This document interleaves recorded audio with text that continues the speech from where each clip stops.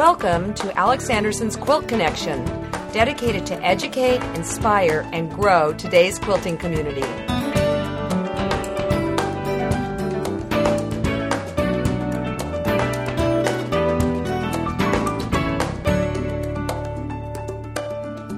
Hi, I'm Alex Anderson, and welcome to the Quilt Connection with episode number 39. I have to tell you, friends, I'm really excited about today's show because we're debuting a new feature on my website, alexandersonquilts.com if you don't know. But on the Quilt Connection, which is this podcast show, you are now able to leave comments about the different shows. This is really great because it helps me produce shows that are what you want to hear. I can look at these comments and decide if possibly some of the content wasn't discussed fully. If you want me to cover something else, put it in the comments page. But it's a really nice way that we can build our community together on the website. So please take advantage of this new feature that Matt has been working on. And I have to tell you, folks, it's taken him a little bit of time, so we don't want to disappoint him with what he has provided for us.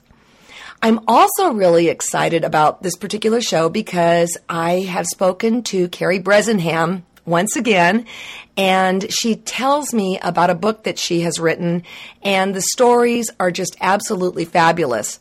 But before we get to that, I'd like to say that in the world of quilting, there are what I call the high seasons, and that would be fall and spring. And we are already into high gear with fall, with Quilting in the Garden that happened in September. And then there was a quilt auction at the San Jose Quilt and Textile Museum, which was wonderful. I'll talk about that soon. And then now we head into Quilt Market, Quilt Festival, and then Bernina has me hitting the road and visiting some stores in Utah and also in Ohio. What you need to do is when you're on my website, go and look at my agenda because truly when I looked at what's on my plate for the next several months, I kind of, yikes, it scared me to tell you the truth. Believe it or not, I'm a homebody. And I looked at this and I thought, I'm going where? But I'm not complaining because what a wonderful job I have. And every time I go to another or a new quilting event, I meet new friends, and often I am just overjoyed to see old friends. So please check that out. But anyways, back to Carrie. She wrote a wonderful book called I Remember Mama. And she wrote it in tribute to her mother and her relationship with her mom. And as she spoke about it, she's telling us about some of the quilts that are in the book and the stories behind them. And I have a copy of the book in front of me, and it is really a beautiful production. And the quilts in it are just heartwarming. And honestly, some of them could really bring a tear to your eye. I know with my mom, I love her so much, and the thought of, making a quilt for her is a rather intriguing thought to do. And so after listening to this podcast, you too may be inspired to make a quilt that honors your mom. Carrie, I'm really excited about this particular episode because you're going to tell us about your book, I Remember Mama. This book is wonderful because it's filled with stories. And, well, tell us about it. Well, it's a marvelous book. It's based on a 3-year project that was called I Remember Mama, and it was created in memory of my own mother, Jewel Patterson, and my Aunt Helen O'Brien, because they were basically my two mamas. And it's such a special book. We created the project, and it was a 3-year project, and the first phase of it was called I Remember Mama, the Hand That Rocked the Cradle. And you got in many, many quilts that were about the early memories of mother and the babies. And then the second phase was called I Remember Mama, My Mother, My Family, and Me. And these were teen quilts. quilts that were made of family teams. It could have been like if you inherited your grandmother's quilt and you finished it, then it was the quilt was made by the two of you. That's how I started. Or it could be if you wanted to teach your grandson or your granddaughter or your niece how to quilt. I remember there are 2 of them in there that Frances Alford from Austin did, and I think they have like 12 nieces and nephews that all learned how to quilt on these quilts, and they're just charming. But the third phase then was called simply I Remember Mama, and it was a competition with the winner winning a trip to Europe for the big quilt show in Lyon, and it was just a lot of fun. Ooh, that's good. Yeah, it was a great exhibit. Now, how many quilts did you end up with in the book? Well, in the book there are 167 quilts, and each of the quilts has its own story.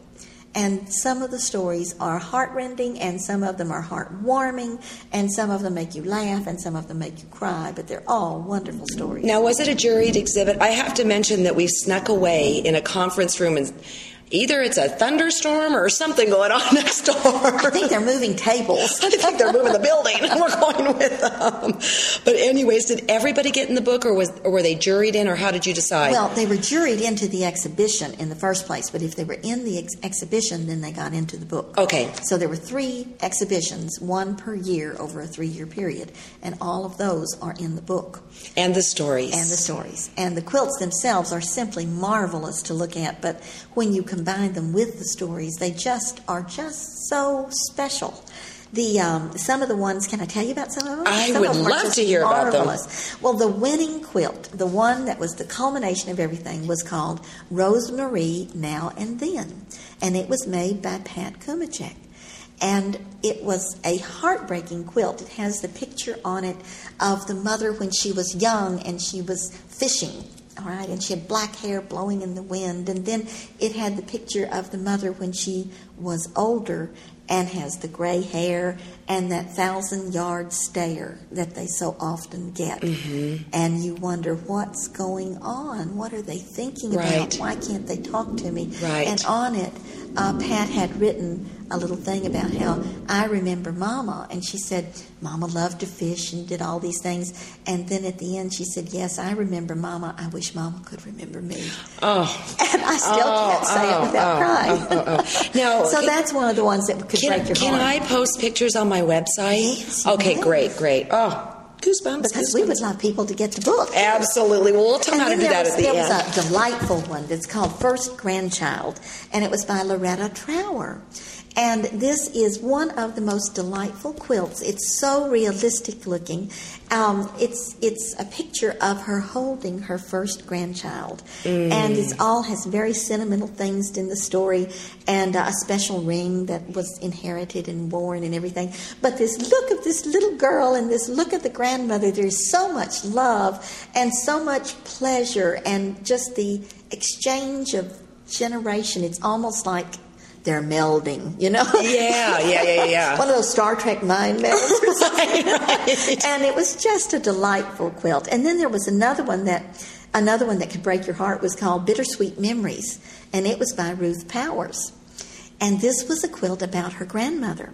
When her grandmother had gotten married, I believe she was French-Canadian, if I'm not mistaken, but her husband, the new husband, gave her a rifle and said that it was now going to be her job to fill the stew pot. Okay? So she took the rifle out and she shot her first little critter, and it was a rabbit, and it just broke her heart. And she never shot another thing. And Ruth's quilt is of her grandmother with the rifle leaning there and the little dead rabbit. She's holding it up to her face and she's crying. And Ruth has used these beautiful crystals for her grandmother's tears. It's just the dearest quilt. And then it has a nice extra little story to it that when Ruth the quilter was a little girl, her grandfather gave her her grandmother's rifle and said that, she needed to have it. Mm-hmm. But then her father later took it away from her and said girls didn't need guns, and he gave it to her brother. So that rifle never brought any happiness to anybody. Oh, man. Can you believe the stories in these? They're just, and can you believe people will share them and will do a quilt about them, and then everybody can be in touch with their own stories and their own. They can say, my grandmother never had a rifle, but I remember she had to save her egg money to buy an organ, and my granddaddy took it away from her and sold it. I mean, you can just... My grandmother did buy an organ with her egg money, but my grandfather didn't have the nerve to take it away from her. But then there was another quilt called Monday Morning, 1955, and it was by Carol Suto. And it was also one of the winners. It is just delightful. It shows the mother and the daughter hanging clothes out to dry on the clothesline. Now, of course, we don't do that anymore, but I grew up doing that. I remember what I have to say, if it's hot enough, I'll do it. And the clothes are whipping in the wind, and their hair is flying, and the sun is shining. It is just an enchanting quilt. It captures a time so perfectly, and it just makes you, even if you weren't born then, it makes you think, that must have been a really nice time. And in many ways, the 50s were a really nice time. Then there was another quilt that was called The Last Hug, and it was just wonderful. The mother died when the little girl was only, I think it was 7, and she did this picture of the last hug, and she has her hands around her mother, her waist, and then the mother's hugging her back. And this was based on her last memory of her mother. And do you recall who made that?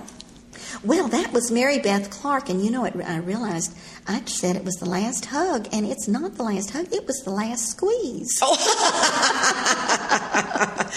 Now, did you help with the judging on these? I mean... No, I'm much more intelligent than that. I hear you. I'm about to put myself in that position.